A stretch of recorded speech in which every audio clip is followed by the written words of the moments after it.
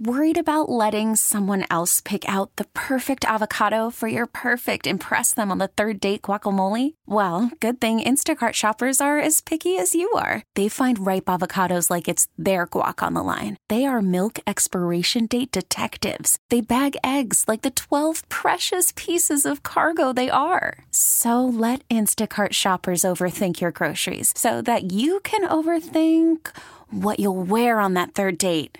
Download the Instacart app to get free delivery on your first 3 orders while supplies last. Minimum $10 per order. Additional terms apply. Hiring for your small business? If you're not looking for professionals on LinkedIn, you're looking in the wrong place. That's like looking for your car keys in a fish tank.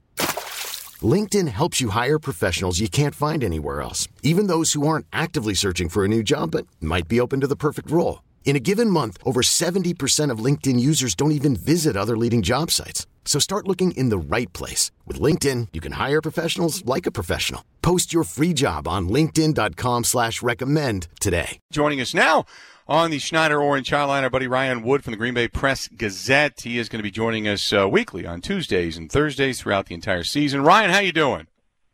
Doing great, Bill. How's it going? We're doing well. So let's start with all the discussion, and we'll get it out of the way revolving around Aaron Rodgers. It seems like he just doesn't want to talk about the Jordan Love stuff anymore. They've got a lot of work to do. It's a short 3 weeks, kind of preseason, so to speak, of training camp as they try to get ready for an opener.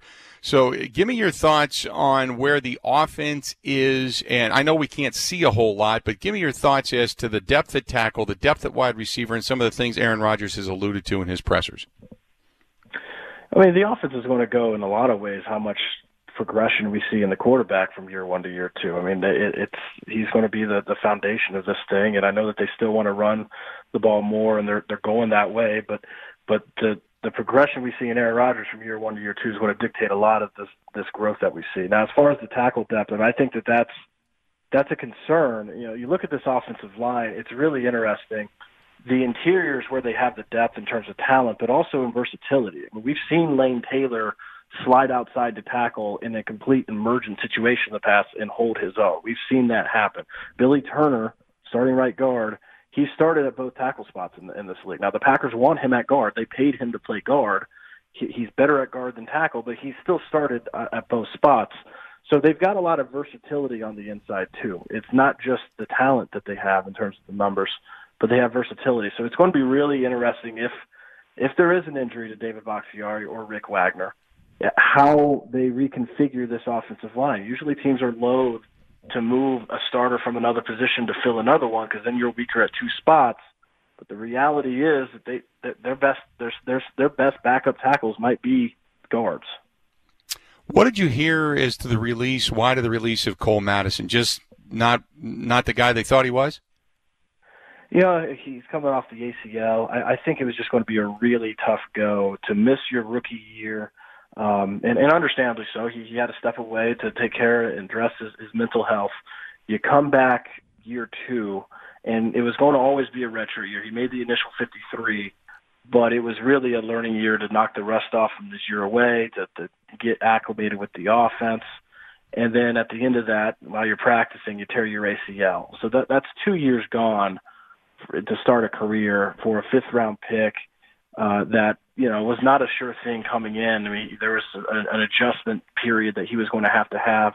And then you look at the fact that what they did in the draft. I mean, they drafted 3 6th-round linemen. They've got Elton Jenkins, who was a 2nd-rounder last year while Cole Madison was away, and he's come in and he's been an instant starter at left guard. So there's other pieces now that weren't there when they drafted him a couple years ago. I look at the depth of the offensive line. I agree that the interior is much better than the exterior when you talk about the tackle position. But you look at a guy like Elton Jenkins. I wanted to touch base specifically on him. You have Lane Taylor coming back. You have some depth there when it comes to that. How strong an offensive line should they remain healthy do you think they have? I think a lot of that depends on what happens at right tackle with Rick Wagner coming in, and more specifically, injury situation at tackle. Because if there is an injury there, I mean, right now your backup at both tackle spots is question mark. I mean, that's the backup if you look at the 2 deep. So no matter, you've got Billy Turner who's played both tackle spots, but you're still sliding a guard, a preferred guard, to tackle if he's the guy. Alex Light, you saw him last year. You probably wish you didn't, because it wasn't good when you saw him last year. So who's there to if there's an injury, and attrition is part of offensive line play over the course of the season, injuries are going to happen. It's rare and special the year that you are able to trot out the same 5 all 16 games. So when that does happen, if it happens to tackle, what's the depth like on the perimeter is going to probably ultimately define the arc of this offensive line over the course of the season. And it's an open-ended question. It's something that they're going to have to find is a lot of, the depth and guys that come in off the sideline if they're needed. Are they better pass blocking or better run blocking? This is going to be a run-oriented offense, as we know. Matt LaFleur wants to use more motion. It wants to morph more to the Kyle Shanahan style of offense that we saw in the NFC Championship game, with a lot of misdirection as well. Is this line better equipped for that today? That's a great question, because I do think that there was some struggle last year, especially early in the year when they transitioned to that outside stretch zone. There's a reason why over the course of the year, especially early, they still at times fell back into that inside zone blocking scheme, because it's what they've been doing for a long time under Mike McCarthy.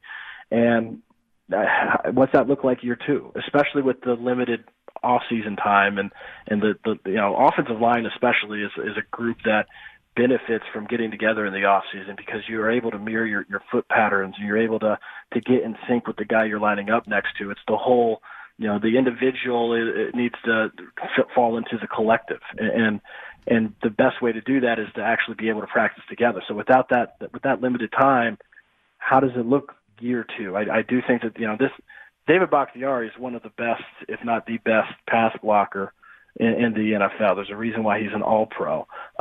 This offensive line for a long time has been set up for pass pro, because you've had Aaron Rodgers and you've had Brett Favre before him. And in Green Bay, the philosophy has been keep the quarterback's jersey clean, and rightly so. But now you're moving to that heavy run offense.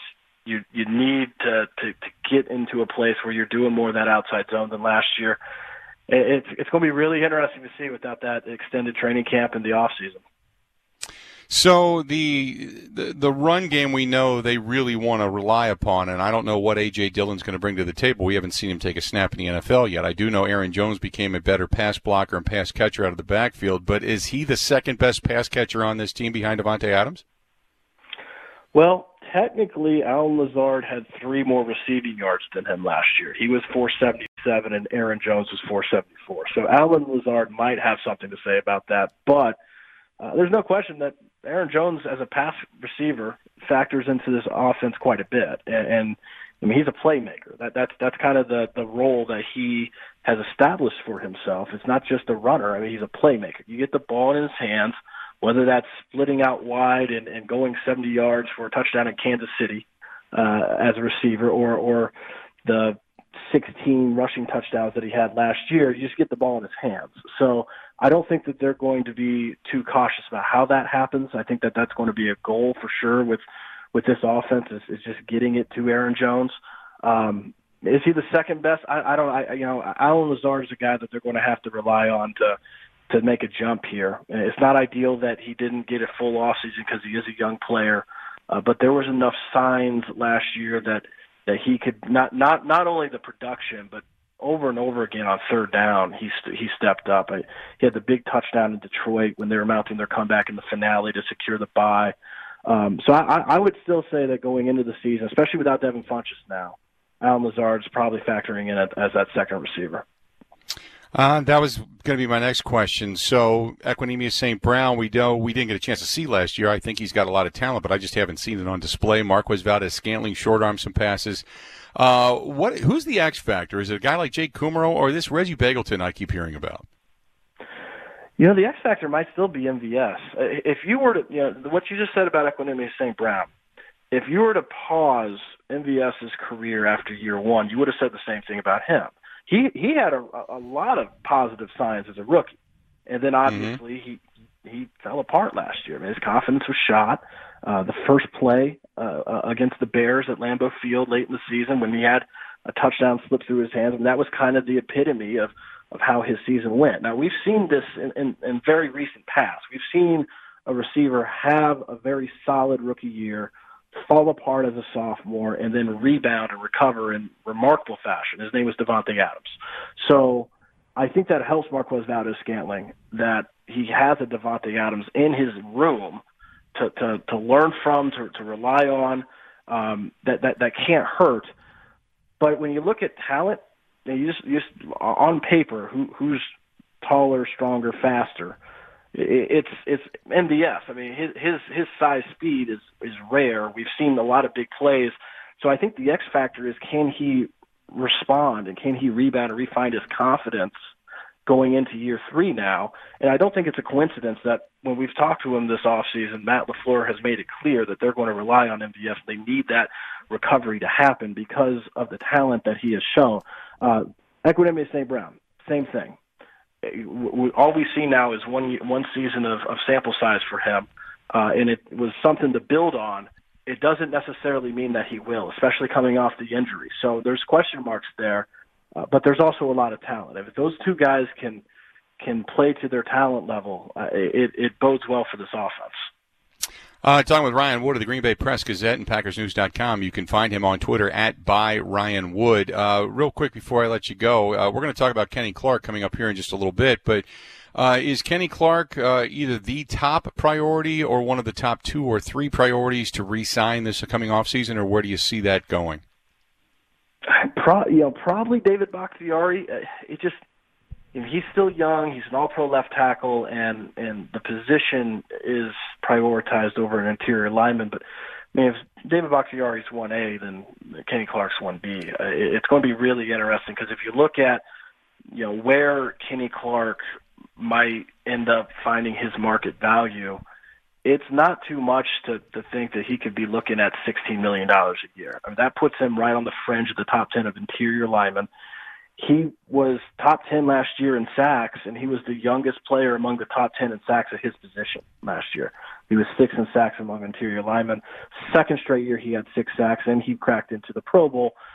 He's looking at it conservatively, $16 million a year. How does that work with the receding cap because of coronavirus? Even without that, Brian Gutekunst's had a lot of free agent questions to answer, a lot of tough decisions with his own free agents coming up next spring.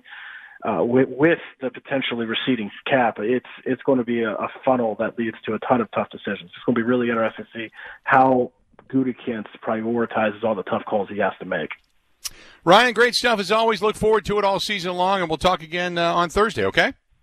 All right, we'll see you later, Bill. All right, buddy. Talk to you later. There you go. Ryan Wood of the Green Bay Press-Gazette and PackersNews.com joining us on the Schneider Orange Hotline. Schneider hiring drivers right now. You work hard, they treat you fair. 80-plus years they've been doing it.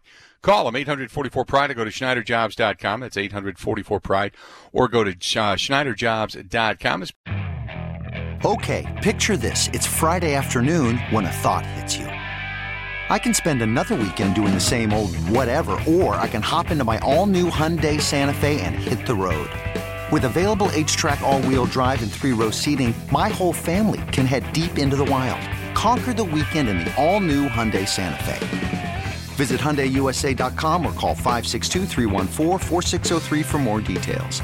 Hyundai, there's joy in every journey.